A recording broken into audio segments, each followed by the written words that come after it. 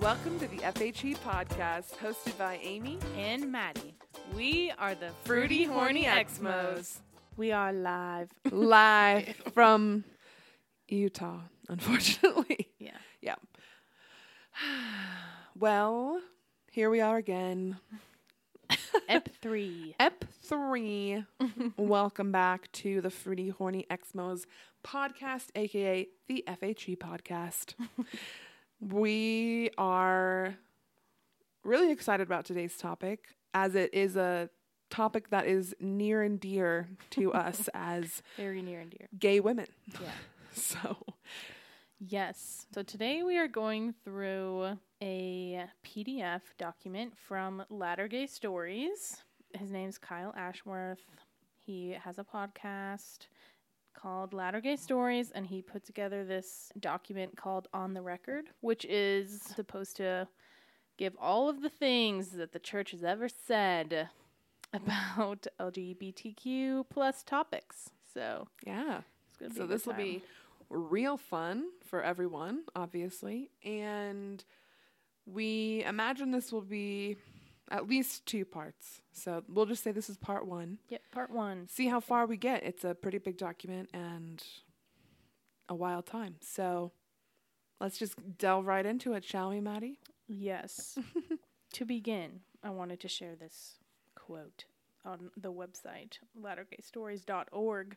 It says, "If we are to understand the direction we're headed as a community, we must acknowledge the places we've been as a church." True. So that's the point of this whole thing. So yeah, just accountability. Yes. Okay, so here are some descriptors that church leaders have used to define homosexuality in and out of the church. Okay. So it's a long list, but here we go. Yeah, let's start. Just to give you a little taste of what we're in for today. Sure. Yeah, I'm ready for it. All right. You got diabolical, blasphemy, pervert. Wow, starting strong. Unnatural, I know. Abnormal, an affliction, immoral, impure, victim, under the control of Lucifer, weak, transgressor, evil, ridiculous, sinful, ugly. I feel like this should be like a rap. Yeah. Ugly. I'll beatbox while you say it. Predator. Wait, hold on. Sorry. Okay, here we go. Sin of the ages. Deceitful. Abominable. Detestable. Crime against nature. Confused. Degenerate. Addict. Unmanly. Unseemly. Desperate. Diseased. Helpless. Promiscuous. Enslaved. Carnal. Selfish. Aggressive. How long is this? It's long, I told you. My God. Abusive, we're almost done. Violent, hopeless, corrupt, filthy, dreadful, unhappy, and counterfeit. So that's it. Wow. There's a lot. That was really long. That reminded me of Lady Gaga with talented, brilliant, yeah, incredible, I amazing, totally did. show-stopping, spectacular. That's all I Yeah, remember. that's fantastic. We memorized that once. One time we did, yeah. Wow, honestly, that was kind of a bop. It was. And You're welcome. Yeah, you're welcome. That was You're just welcome for free on the fly. Yeah. Rapping, beatboxing. I personally liked Under the Control of Lucifer. I feel like that'd be a good band name. Yeah, that was a really great one. Mm-hmm. Yeah. We should make a band called that. Yeah. That'd be good. We should just, one day, if we ever get to this point and we make merch, Ooh. we should just have Under the control of Lucifer. like just multiple things on. Yeah. Like almost like a list. That'd be amazing. That would be fantastic, wow. I think. So great thinking.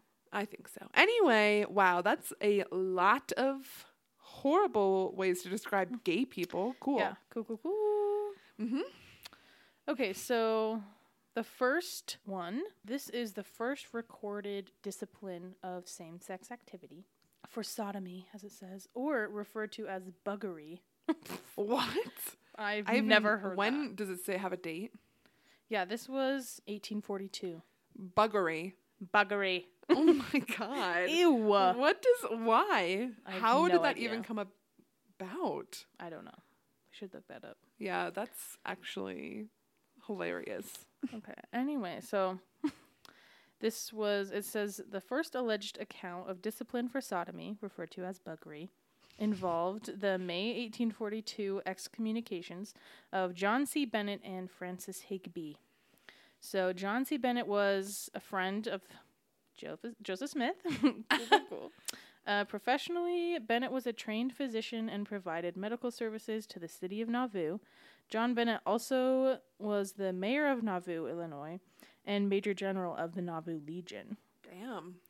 And then William Smith, the brother of the prophet, publicly accused Bennett of having sexual relations with men. Historians also record that Joseph Smith caught Bennett having sex with 21-year-old Francis Higby on July 4th, 1841. Happy Independence Day. True. Good for you, buddy. Good for you. And then Bennett was also accused of seducing the sisters, quote unquote, of Nauvoo, leading historians to believe that he was not a homosexual in the modern sense, but rather polyamorous or bisexual, open to a variety of sexual experiences. Good for you. Love is love. Sex is sex. Exactly. Listen, Pride Month's coming up. Yeah. Mm-hmm. Love is love. Okay. Anyway. So it says, church records claim that Higby and Bennett were excommunicated, guilty of, quote, a crime not fit to be named. But also buggery.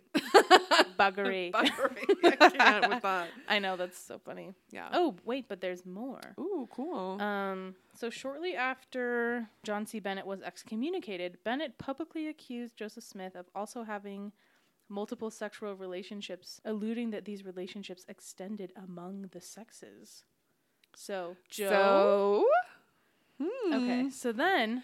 polygamy could have been not just one wife, but maybe some men sprinkled in there. Ooh. Ew, okay.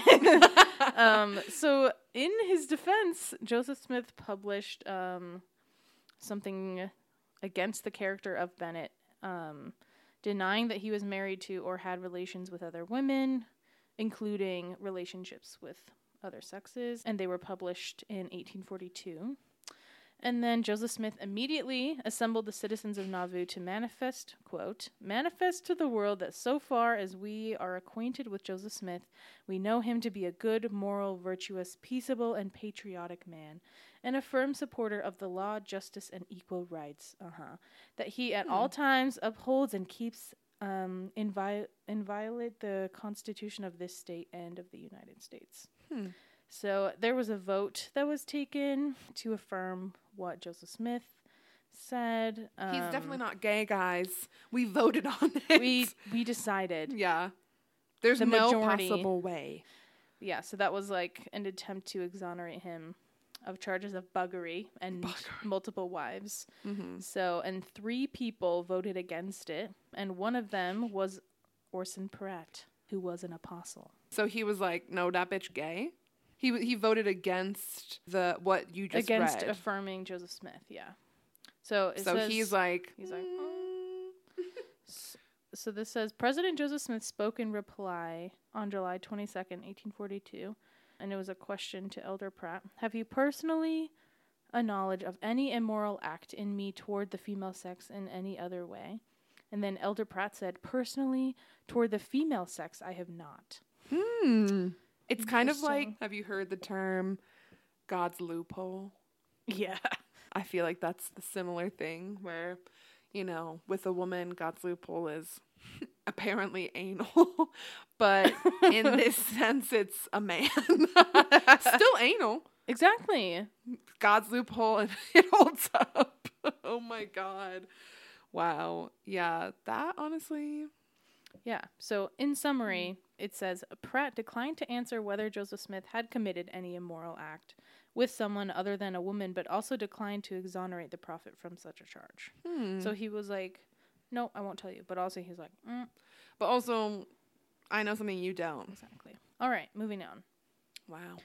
Cool. Utah history. Ready? I'm really not. But okay. So the first law to address sodomy in Utah was written in 1851. And the criminal code specifically prohibited any man or boy from engaging in or attempting to engage in any sexual intercourse with any of the male creation. Okay. The 1851 law was found to be unenforceable Interesting. And the new 1852 code removed the 1851 sodomy language. Because sodomy was no longer mentioned in the law, it was thereby legal in Utah To be gay. okay. Wow. But then, early Utah records suggest there's a religious stigma attached to homosexuality. Shocking. Even though the government didn't really show any further interest in outlawing it. Okay. And then lesbians were not held to the same standard, especially in religious circles. So here's an example from 1856. Let's hear it. A married woman from Salt Lake City was publicly accused of trying to seduce the daughter of a local man, but no charges were ever brought against her. However, only a year later, a man was brought before the law and his church leaders. The man was castrated for a sexual crime. So then the government, which was also run by church leaders, they didn't enforce new sodomy laws, but the church began to give out penalties of their own. So 1857 to 1859, there were at least 3 castrations, while Brigham Young was the president of the church. Wow, I'm shocked by that. Brigham Young was terrifying. Yeah. And absurd, honestly. Yeah. But castration? Yeah. That's also, horrible. he has a trans son, so. Brigham Young does? Yeah. I think it talks about it later on, so we'll see. I didn't know that. Okay. Yeah. Ooh. Don't quote me on that. Okay. Well, we'll just find in case.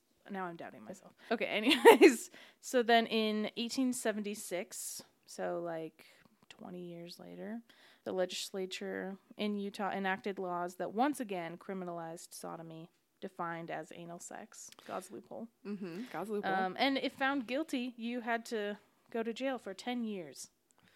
Huh. So, well, cool. Joseph Smith, get ready. 10 years in jail for God's loophole, according to Orson Pratt. Yep. And here are the 3 instances of castration really quick. Mm-hmm. So 1857, a 24-year-old named Thomas Lewis was castrated by Bishop Snow of Manti, Utah. Shout out. Cool. And cool. 1858, Henry Jones was castrated by, quote, men disguised as Indians for a sexual crime. What's up with Mormons? And disguising themselves. Oh my God. If you're going to be that horrible to castrate someone for just putting it in the butt, at least have the audacity to not blame it on indigenous members of the fucking land that you stole. Exactly. God. Exactly. Wow, that's infuriating. Yeah. And then the last one, there isn't a name, but it was in 1859. And it's believed that he was also castrated by Bishop Snow in Manti. Great. So, and Brigham Young, about Bishop Snow, said, Bishop Snow was trying to do what was right. He should be sustained in his calling. How about you fuck off, Brigham Young? Castrating people? It's fine. Okay. Yep, great. Anyways, moving on. Mm-hmm. This one is from Harley P. Pratt. Okay. And basically he said that spirits in heaven would thank God for preventing gays to be born. Here's the quote. Yeah, what? Okay. Or if we, like the Sodomites or Canaanites, were full of all manner of lawless abominations, holding promiscuous intercourse with the similar sex, and stooping to a level with the brute creation, and predisposing our children by every means in our power to be fully given to strange and unnatural lusts, appetites, and passions, would it not be a mercy to cut us off root and branch, and thus put an end to our increase upon the earth? You will all say it would. The spirits in heaven would thank God for preventing them from being born into the world under such circumstances. Yes, they would, for they could say, now there is an opportunity for us to take bodies in the lineage of a noble race, and to be educated in the true science of life and in the commandments of God. Oh, what an unspeakable contrast between being a child of Sodom and a child of Abraham. Honestly, cool. I'm going to say I'm not drunk enough to hear some of the shit that we're going to hear, but we're not that drunk. We're not. We've had one drink. One drink, yeah, no. But something that I'm going to bitch about a lot is the fact that even back, when was that? 1853. Cool. So back in 1853, they're like, if our kids see gay people, they're going to be gay. It's like indoctrinating our kids. It referenced that, right? Yeah, predisposing our children. Yeah.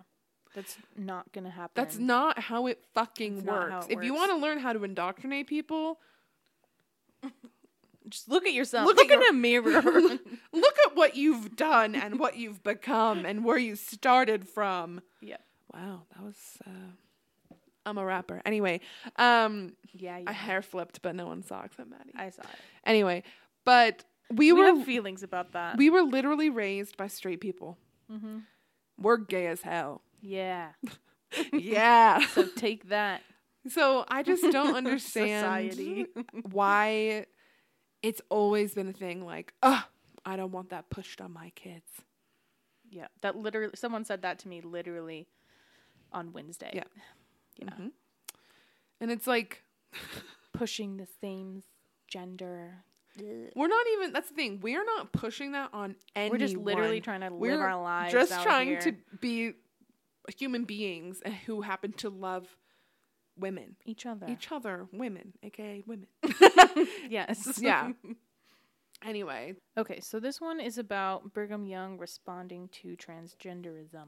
A historian named A. Milton Musser, in his personal journal, talked about how he came to adopt a daughter, and it might indicate, or, that this is the first written account of a transgender person. Okay. In the Salt Lake Valley. Okay, I was going to say, couldn't have been. Yeah, no. But yeah, in the Salt Lake Valley, and then what Brigham Young said. Yeah. Almarin Grow has given me his daughter, who is 12 years old, to raise. He has appointed me as her guardian. President Young has given him a mission to go south and never return. Though naturally smart, he has become immeasurably insane, wearing his wife's clothing, etc. So Almarin was expelled by Brigham Young in 1858 and lost custody to all his children. Grow continued to petition Brigham Young for custody of his children in exchange for being expelled from Salt Lake. So Brigham Young never granted his repeated requests, and Almarin died in California at the age of 91. What the fuck? Yeah, so he lost his kids and was kicked out. He was kicked out of the church, and then Brigham Young was the prophet at the time. Yeah. So the prophet was like, fuck you, get out of here, and no kids for you. Exactly. How the hell is that legal? And also, like, how is that good for the children? It's not. Yeah, his 12-year-old daughter went to go live with this random someone. Yeah, with a Milton Musser. Mm-hmm. And yeah, he said he's smart, but he's insane because he's wearing his wife's clothing. Cool. Oh my God. Cool. Mm-hmm. Yeah. Wow. Okay, great. All right. And then this one is titled Polygamy, a Remedy to Homosexuality. So, a talk in 1879 General Conference, George Q. Cannon gave scathing remarks against the false tradition of heterosexual monogamy, celibacy, and the crime against nature, aka homosexuality. So Cannon's conference address focused on the disproportionate number of women, aka potential wives, and baby makers in comparison to the number of men. So Cannon believed that women who wanted to marry should marry, even if it was polygamous. His remarks also allude that polygamy and keeping men occupied with wives might prevent those men from being gay.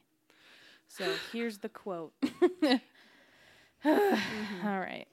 So, but it is a most difficult thing to get these Latter-day Saints to understand the principles that are as plain as the noonday sun, that they should receive readily, and why? Because, as I have said, they are heirs of the traditions of centuries that have come down through the Dark Ages. It is a wonderful thing to do what we have done respecting women. Rolling my eyes. How are you respecting women by making multiple women be married to one fucking loser of a man? He goes on. Oh, great. Look at what monogamy has done. Look at its effects. Trace its influence from the death of the apostles or soon afterwards, down to the 19th century, and what do we behold? why in every generation a large percentage of our sisters has been consigned either to that nameless condition of which it is a shame to speak, Gay. or probably, I'm not sure what he's referencing there, or have died without ever knowing the joys of maternity. Ew. How are you respecting women by forcing them to be mothers? Yeah, they're just Nothing fucking wrong with being like mothers. cattle for you at that But point. also choice. Yeah, like honestly, if you are forcing them to get married and have children, like, do they want that? Do you care? Probably not. But also, the whole concept of this is absurd because they're essentially saying about gay men, if you have multiple wives, you'll be too busy to be gay. Why would you want to be with a man if you have 16 wives? Yeah. Yeah. That really smart thinking. Did that work? Probably not. Probably not. Mm-hmm. Listen, gay people have always existed. Yeah, they just couldn't talk about it before. And I hate the argument of people saying, everyone's just gay now. It's like, no. People have been gay forever. Mm-hmm. Exactly. But now we're just sick of your bullshit. Mm-hmm. Yep. Anyway. All right. So this one is about John Taylor, who was the third president of the church. It says, as had become customary, early Latter-day Saint leaders generally handled the punishments of same-sex relationships with discretion. Interesting. Mm-hmm. Yeah, no, that's just a shock. That's a shock to me. Yeah, honestly. Putting things under the rug? Never. That doesn't sound right. What are you talking Couldn't about? be the church. Could not. So often, people who were accused of this were exiled and ostracized from the community. But, there's no records of any discipline, of course. So we just have, personal journal entries of what happened. So the second counselor to John Taylor was Joseph F. Smith, who served his mission in Hawaii. And he used Hawaiian words in his writings, especially when it was about sensitive subjects. So in November 1879, Joseph F. Smith had a long discussion with 26-year-old Arthur Bruce Taylor, who is the eldest son of John Taylor, who was the prophet at the time. Mm-hmm. And at the conclusion of the meeting, President Smith wrote detailed notes about the conversation in his personal journal. So among the writings was the acknowledgement that Arthur Bruce Taylor was admittedly a Cain, which, gay. Like C-A-I-N? A-C-A-N-E. I think it's a Cain. I don't know. Oh, sorry. I thought you were saying, he was Cain, no. Cain and Abel. Oh, no. Type of thing? Yeah, Okay, A-C-A-N-E. I don't know how to pronounce that, but I'm guessing I think it's that's right. Cain. Yeah. But yeah, that just, gay, basically. Okay. And so that is a Hawaiian word, I believe. Okay. And so someone who is labeled a Cain is unashamed of their sexuality or experience.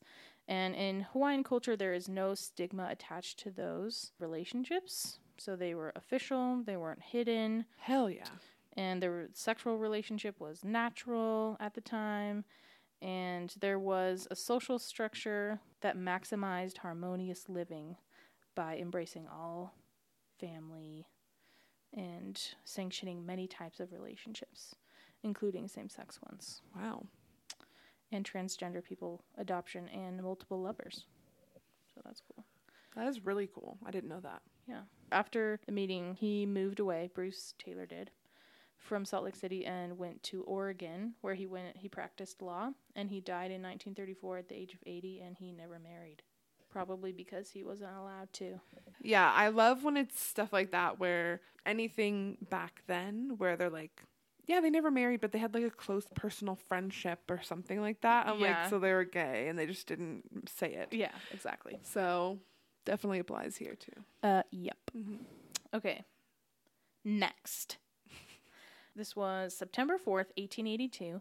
Joseph F. Smith, who was a member of the first presidency, was made aware of a group of teenage males in Richfield, Utah, that were actively engaged in homosexual activities. Good for them. This was his response. Mm-hmm. Get the names of all of them and cut them off from the church for obscene, filthy, and horrible practices. To the group of young men, Joseph S. Smith referred to the activity as a monstrous iniquity for which Sodom and Gomorrah were burned with fire sent down from heaven. Cool. So in this statement, Joseph S. Smith made a complete reversal of his prophet uncle's non-sexual interpretation of Sodom's destruction. Mm-hmm. Parley P. Pratt and George Q. Cannon also pushed this familiar narrative, deviating from Joseph Smith's teachings on the subject. Okay, so Joseph Smith said Sodom and Gomorrah were destroyed just because they didn't listen to prophets. Oh, okay. But then they started being like, no, it's because they were gay. No, it's because they're fucking. Yeah. Wow. And honestly, remind me again that what they say about how the church doesn't change. Yeah. How it's constant. Uh-huh. Anyway. Yeah, when they're like, oh, this is a revelation sent from God. But no, it's just, like, why would, if Joseph Smith, back in the day, right, in the beginning of the fucking church, was like, no, they weren't listening to the prophets, and that's why they were burned, or whatever. Mm-hmm. And then, you know, however many years, 20, 40 years later, they're like, no, it was because they were gay. Mm-hmm. And then they just stuck with that narrative. Cool. I mean, it's literally called sodomy. Yeah. Sodom and Gomorrah. Mm-hmm. Anyway, I don't know. I need to research more about that. Yeah, okay. Yeah. That's so frustrating when people in the church say, no, our prophets, like, definitely hear God. And it's definitely not just them being intolerant and deciding that they want to discriminate or be hateful against this group of people. Yeah. Like, hate the sin, love the sinner. Fuck that. Yeah, you hate that person. Mm-hmm. You hate the sin, quote unquote, the sin. Yeah. Is who they are. Is part of who they are. Like, yeah. I know. I hate that because it's just like there's like no accountability there.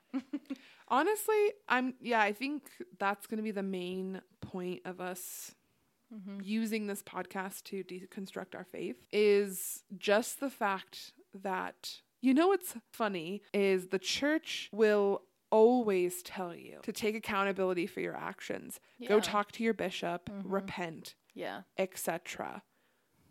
And so many people do that. So many people are traumatized by that. Yep, I was. Yeah, I was too. It's traumatizing. It is. And yet the church is like, what? We don't give apologies. Yeah, like it was God. Okay, what a fucking cop-out. Yeah, it is a cop-out. All they need is one goddamn prophet to stand up on the pulpit during general conference or whatever and say, you know what? We've made mistakes. Yeah, and there have been racist policies. Yeah. And I, you know, obviously I wish that hadn't happened. And I wish that all these, you know, hundreds of years of people being persecuted or discriminated or ostracized hadn't happened, but it did.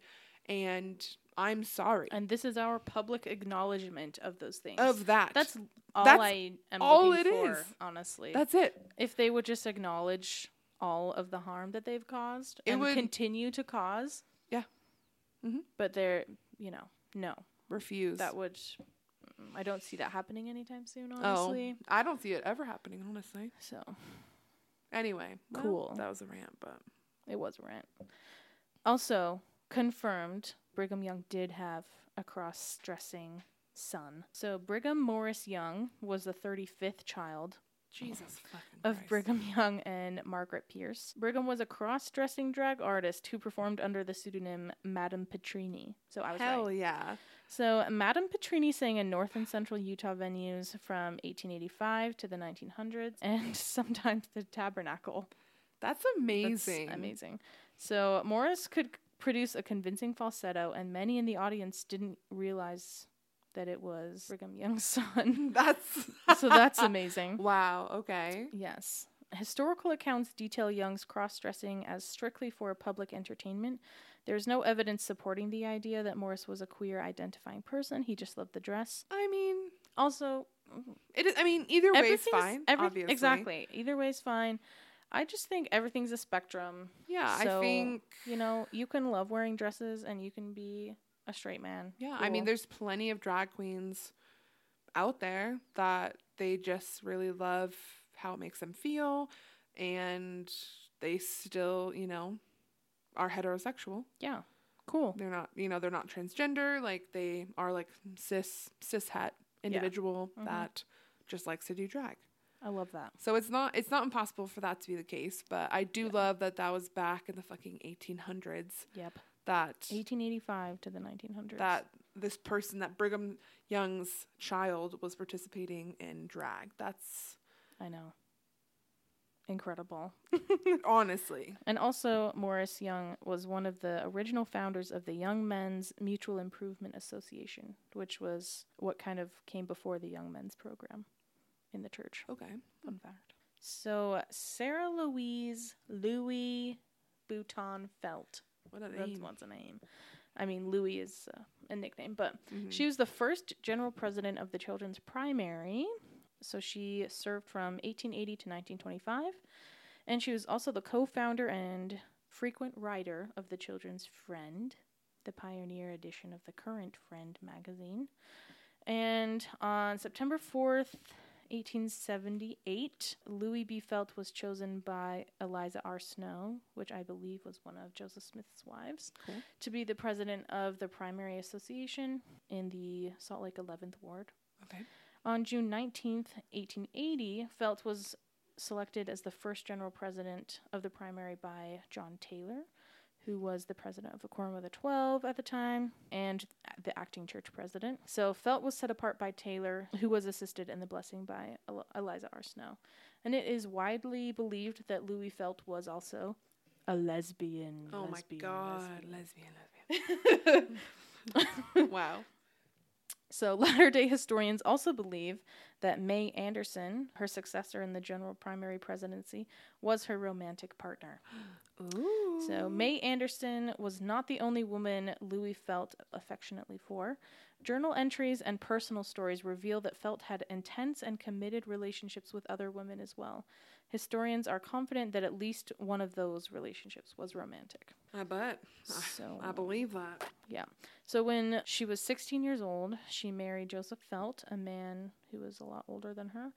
And according to a biographical sketch published in 1919 in The Friend, Louis fell in love with Lizzie Menier, a single woman, in 1874, and from that love encouraged her husband to marry her as a plural wife. Louis's affection to Lizzie was in part to bring children into the family because Louis could not have kids. She was infertile. And for the loving companionship that Louis desired in her life that she wasn't getting from her husband. Wow. Clearly. Joseph agreed and married Lizzie a year later in 1875, and in 1881 married Elizabeth Tidwell. So shortly after the 1890 Manifesto Against Polygamy was signed, Louis's polygamist husband Joseph moved out of the family home, and shortly thereafter May Anderson moved in. Louis and May continued to live together, sleeping in the same bedroom of a multi-room home for 40 years. Until Louis's death. And they were roommates. Mm-hmm. Oh my God, that's amazing. 40 she was like, years. Listen, husband. Get the fuck out. Marry this other lady. What a power move. Because I love her. And then May Anderson moves in as well. They lived for 40 years together. In this multi-room in home. the same bedroom. How could you not be like, hey, let's like get freaky? Within the church, they were often referred to as the David and Jonathan of the primary, which is a term that they embraced. So what does that mean? I don't know, actually. Is that a gay reference? Wait, no, I want to look it up. Okay. May Anderson never married during her life. Even after the death of one of Joseph's junior wives, Elizabeth Tidwell, Louis and May raised the children of Joseph and Elizabeth together. Journals from those stepchildren detail the close relationship of Louis and May, including the acknowledgement that each shared an affinity for each other. Gay. Gay. Okay, what's David and Jonathan of the primary? So David and Jonathan, this is in the Bible. So Jonathan was the son of Saul, the king of Israel, of the tribe of Benjamin, and David was the son of Jesse of Bethlehem, of the tribe of Judah, and apparently the rival for the crown. David and Jonathan were, according to the Hebrew Bible's books of Samuel, heroic figures of the kingdom of Israel who formed a covenant taking a mutual oath. So, gay?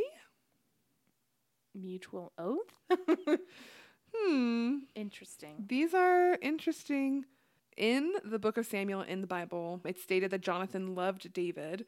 And then in 2 Samuel, it records David's lament after Jonathan's death, in which he said that his love for Jonathan was more wonderful than the love of a woman. Wow. Yeah, so basically, Okay, yeah. he loved him more than he could have loved a woman. Yeah, and May and Louis were referred to as David and Jonathan of the primary. Wow. Which they embraced that. I love that they were like...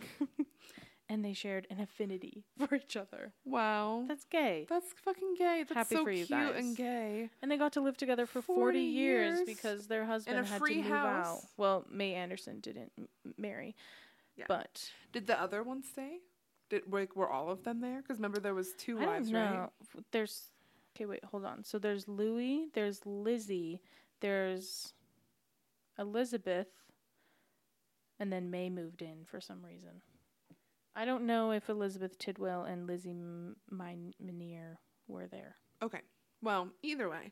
Yeah, either way, they shared the same bedroom, so. Yeah. Wow. Gay. Yeah. Should we just say affinity equals gay? Yes. Like, you can slap a different word on it, but we know it means gay. Yeah, exactly. So the next one is about when Oscar Wilde came to Utah as part of his American lecture tour. Okay. He would wear shoulder-length hair in ringlets and a matching black velvet coat and pants, a vest, black stockings, silver buckles on pointed shoes, and ruffles on his shirt and cuffs. Okay. So gay. He was everything a Mormon leader did not want their members to embrace, obviously. Oh my God. So he was touring, preaching the gospel of the aesthetic movement, which was popular during the last half of the 19th century.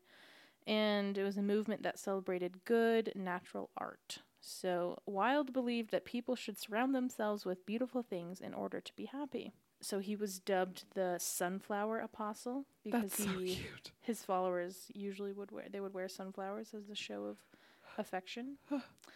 I love that. I know, isn't that cute? The Latter-day Saint leaders were obviously not excited that he was coming. Shocking. Because it's, as we know, it's their goal to remain in the world, not of the world. But they still agreed to host Oscar Wilde and his male partner while he visited. So he met with John Taylor at his home, the Gardow House, which was built by Brigham Young for his favorite wife, Amelia. And President Taylor was very proud of the house. It was very, fancy. Over the top. Yeah. And they also took him to tour the tabernacle. So, and Wilde was disturbed by the, quote, soup kettle design of the tabernacle and commented that it was large enough to hold 14 polygamous families. He joked that the seating was wife, husband, wife. Wow. Okay. Comedian Oscar Wilde here. I know. Amazing. He didn't like the pine columns that were made to look like marble pillars and commented that Mormon decorations were only suitable for a jail. So he mocked the Mormons for their disappointing aesthetics. Wow. And obviously the Mormon leaders did not like that. Sure. So that only... But also, I gotta say, it's a pretty big stereotype of gay men to be like, this looks ugly as fuck. Yeah. But Oscar Wilde lived up to the hype. He did. Their dissatisfaction only intensified during the evening lecture, which he came to Utah to give, because in the front row were effeminate men wearing sunflowers in their lapels. And at the time, he was Oscar Wilde was pending trial in England for being homosexual. Wow. And it had, he had attracted a mass of queer Salt Lake men. Hell yeah. And this made church leaders extremely uncomfortable. Yes. Especially George Buchanan. He was outraged. So. No one fucking cares, George. Nope. If you want to be gay, just be gay. You don't have to be angry about other people being gay. Exactly. Honestly. And speaking of George Buchanan, here's some fun stuff that he said. I bet. Let's hear it.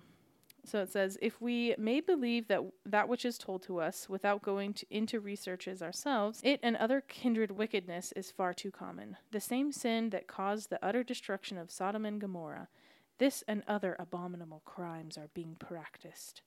How will these be stopped? Only by the destruction of those who practice them. Why, if a little nest of them, homosexuals, were left that were guilty of these things, they would soon corrupt others, as some are being corrupted among us. In coming to these mountains, we hoped to find a place where we could live secluded from the abominations of Babylon. But here in this secluded place, wickedness intrudes itself and is practiced in this land, which we have dedicated to the Lord as land of Zion. Cool. How can this be stopped? Not while those who have knowledge of these filthy crimes exist.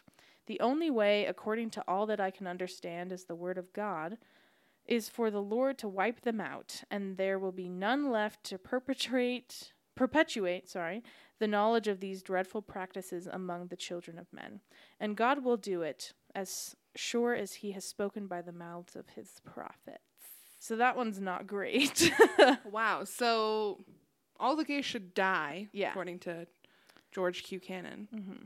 Again, the mental gymnastics of LDS people, Yeah. no matter what the fucking year is, the mental gymnastics they put themselves through is astounding. Because Yeah.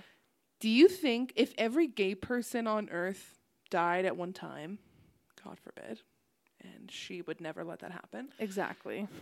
do you think that, like, you just cured homosexuality because there's just no one else? No.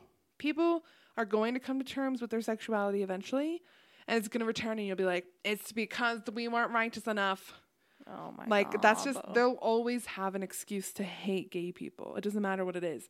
And it's such a flimsy argument that they always reference Sodom and Gomorrah. Like, you have nothing else. And fucking, if you believe Joseph Smith to be the true prophet back then, whatever the fuck was going on, I guess, he literally said that wasn't the reason.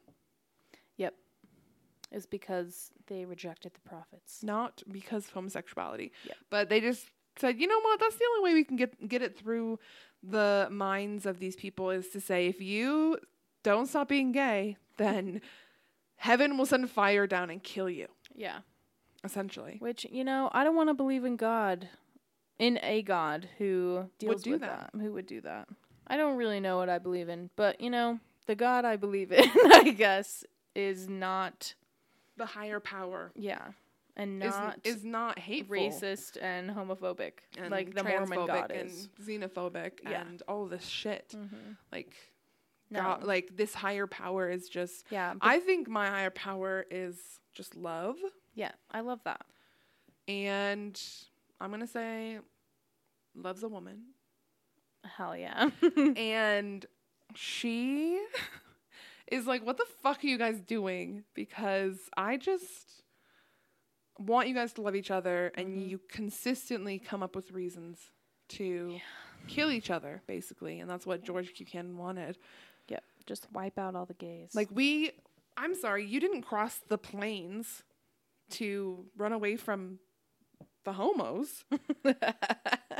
Maybe they did. We don't know. So, yeah, honestly, if we found some ancient text or, like, from those years back then that said the pioneers crossed the plains to running away from the gays across the plains. Yikes. Yep, that's what happened. Yep, I guess so. I don't know. All right, the next one is from Joseph Fielding Smith, and it's about how there's no gender outside of the celestial kingdom. So, he says, in both of these kingdoms, the terrestrial and telestial, aka the bottom two, there will be changes in the bodies and limitations. They will not have the power of increase, neither the power or nature to live as husbands and wives, for this will be denied them, and they cannot increase. Those who receive the exaltation in the celestial kingdom will have the continuation of the seeds forever. They will live in the family relationship. In the terrestrial and the telestial kingdoms, there will be no marriage. Those who enter there will remain separately and singly forever. Some of the functions in the celestial body will not appear in the terrestrial body, neither in the telestial body, and the power of procreation will be removed. I take it that men and women will, in these kingdoms, be just what the so-called Christian world expects us all to be. Neither man nor woman, merely immortal beings having received the resurrection. So basically if you aren't aware of LDS teachings, there's apparently 3 levels of heaven: celestial, terrestrial, telestial. Also outer darkness, which is basically hell. So they're saying that in telestial and terrestrial kingdoms of heaven, there's no gender. And that's what, like, the outside Christianity beliefs are saying happens, is that we just become immortal beings in heaven. That slaps. I love that. Yeah. There shouldn't be any gender. Why does gender matter that much?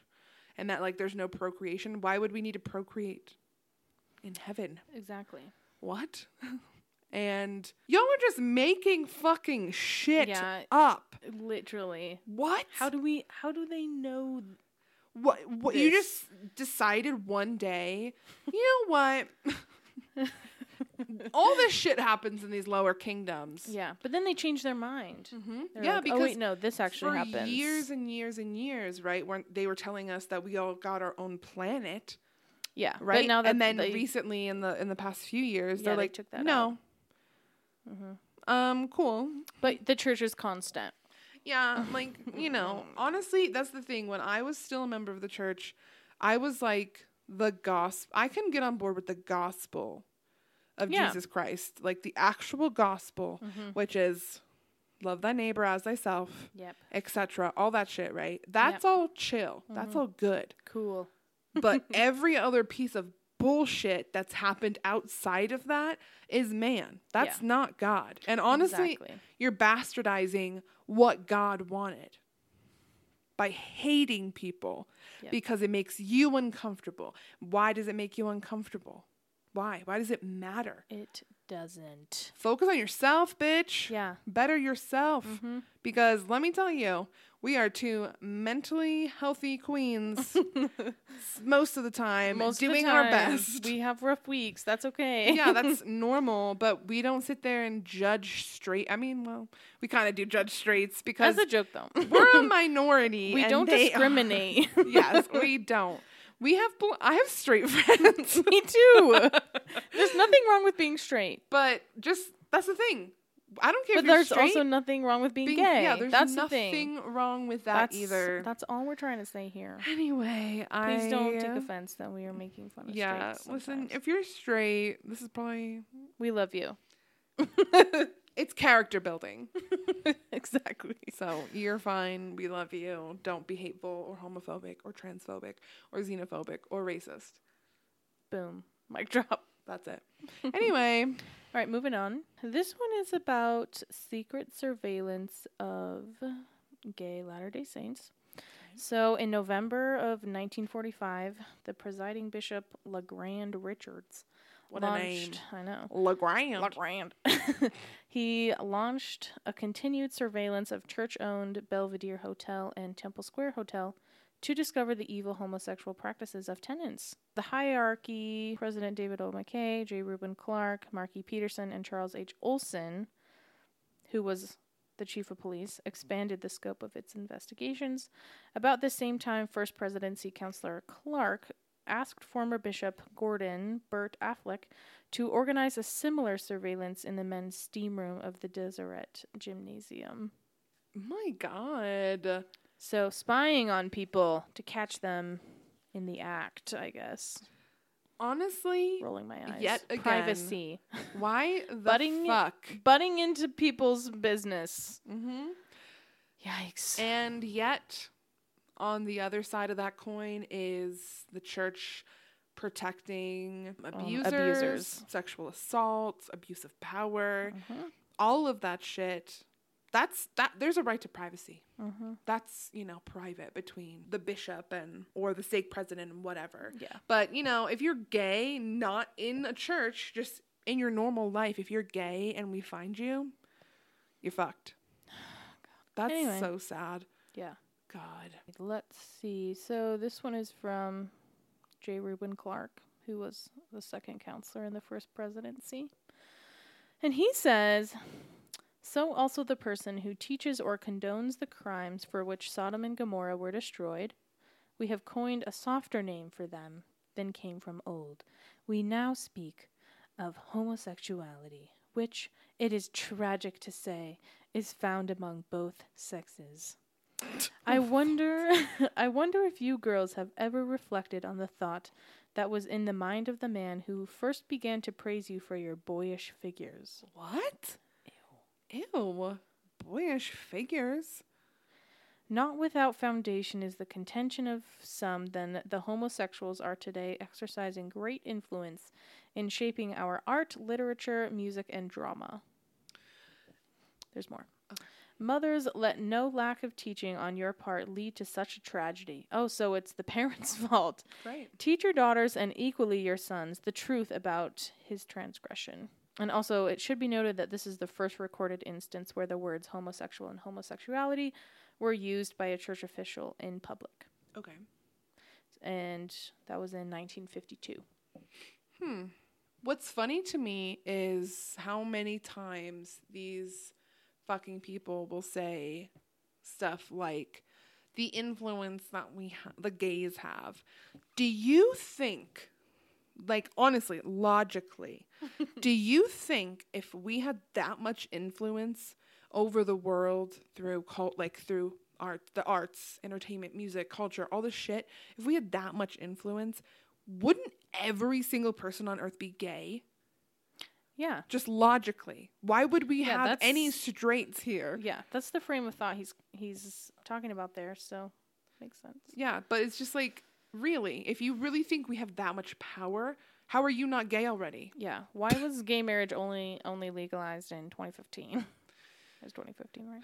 Yeah, I think it never would have even been a question. It would just be marriage between anyone that wanted to marry each other consensually.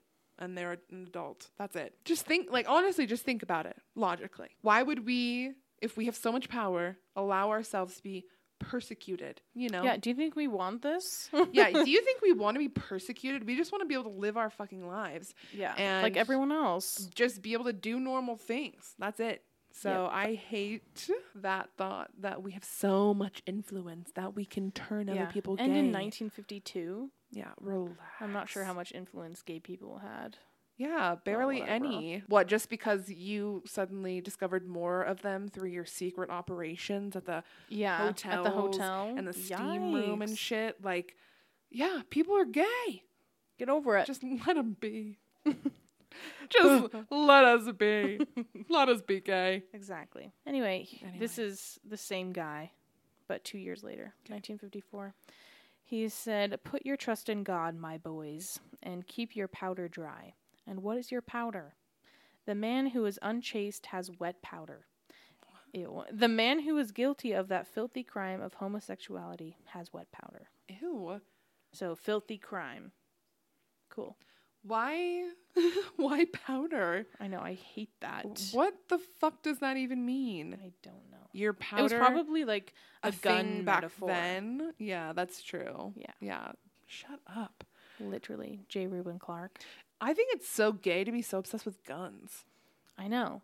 And it's really gay of them to also be obsessed with gay people. Yeah. Honestly, that's like the gayest why thing do you I've care ever so heard. much? I know. Like, stop. God. Yep. I'm just saying, if you spend all of your time thinking about those gays out there having sex with each other, that's fucking gay. It is. What's your problem? What's your damage? Probably you're gay. Per our last episode, just jerk off and let it go. Exactly. Mm-hmm. Anyway, moving on. So this one comes from Harold B. Lee, and he says, "I want to warn this great body of priesthood against that great sin of Sodom and Gomorrah, which has been labeled as a sin second only in seriousness to the sin of murder." How is being gay the same as murder? Oh, wait, no. It's murder and then being gay. Well, and what's funny is in the last episode we talked about pornography and masturbation. Yeah, and they said the same thing about that. They said the same thing. They really just like to toss that around. They're like, you know what? There's murder, and then whatever fucking thing you're doing that we hate, that's second to it. That's it. It doesn't matter what it is. Anyway, there's more. I speak of the sin of adultery, which, as you know, was the name used by the master as he referred to unlicensed sexual sins of fornication as well as adultery. And besides this, the equally grievous sin of homosexuality, which seems to be gaining momentum with social acceptance in the Babylon of the world, of which church members must not be a part. Anyway. I mean, it's just a lot. It is. Yeah. Like, honestly, adultery, that's worse. Cheating on your spouse. Yeah. Infidelity, stuff like that. Sure, I can see that being a lot worse. That's closer to murder than homosexuality. Like, what is the big deal? What's the deal? What is it? So the entire premise of the church's stance on homosexuality, in my opinion, stems back to sex is only for procreation, right? That's not true. Sex is a normal, healthy part of your body. Whatever sex means to you, that can be solo, that can be with partner or partners. Yeah. And it doesn't have to be for procreation. Obviously, that is a part of it. That's how it works. But also, if God didn't want us to have sex in a safe way without pregnancy, why would God have allowed contraceptives to be made? We don't have good sex ed. We don't. we don't. But it's just so funny to me that, I mean, honestly, do you think that could be a part of why there's not really good sex education in the churches? Because they don't want people to know that you can have sex without probably getting pregnant. Yes, of course. So we could directly link teen pregnancy, STDs, everything like that to the church. Yep. Because they're like, those homosexuals, they want to have sex for fun. Yep. No. If you're not having sex to make a child, then it's wrong, and we hate it, and we hate you, and it's disgusting. Mm-hmm. So that's cool. Yep. Cool. Love that for no one, but... Okay, last one. For now. This is from Bruce R. McConkie in his book Mormon Doctrine, which we talked about last week. Yep. He says, loss of virtue is too great a price to pay even for the preservation of one's life. Better dead clean than alive unclean. Many is the faithful Latter-day Saint parent who has sent a son or daughter on a mission or otherwise out into the world with the direction, I would rather have you come back in a pine box with your virtue than return alive without it. So parents should want their child dead rather than unchaste. Cool. What? That's horrible. Jesus fucking Christ. Terrible messaging from 1958. Oh my God. Can you imagine if your parents were like, you know what? I'd rather you fucking die than ever be unclean, whatever the church, deemed unclean. By the church's standards. Like, okay, fuck off then, mom and dad, bye. Yeah, that's horrible.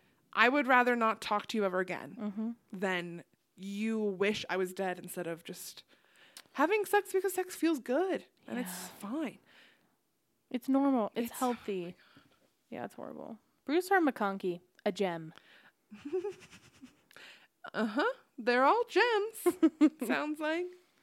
Wow. Well, that was a great one to end on for this episode. And also horrifying that I will think of. Rather dead in a pine box than alive and unclean. Yeah. Cool. Well, this was sad. For gay people. Kind of a heavy episode. But also, I think, illuminating for a lot of people, even if you're not a part of the LGBTQIA+ community, if you were a member of the church or not, whatever. These are still things that clearly affected us for the entirety of the quote unquote restored gospel of Jesus Christ. Yeah. Since Joseph Smith. Mm-hmm. So you can't really dispute that. These are literal quotes from church leaders throughout the years. And we are only in, the 50s, the 60s?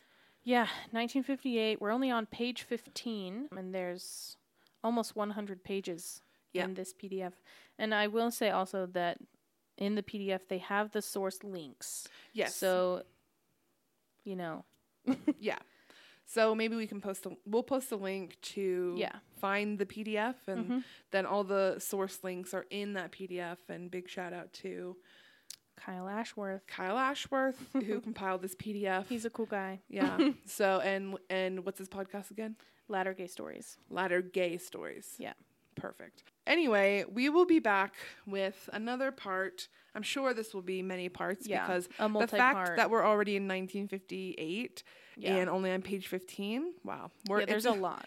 There's going to be a lot of shit said in modern day times, which is depressing as hell. Yeah, I feel like the old ones, they kind of make sense. Mm-hmm. I mean, unfortunately it makes sense for the time. But yeah, there are, the most recent one in this podcast, just because I'm curious. In this PDF. Yeah, is 2021. Yeah. So this is not a new...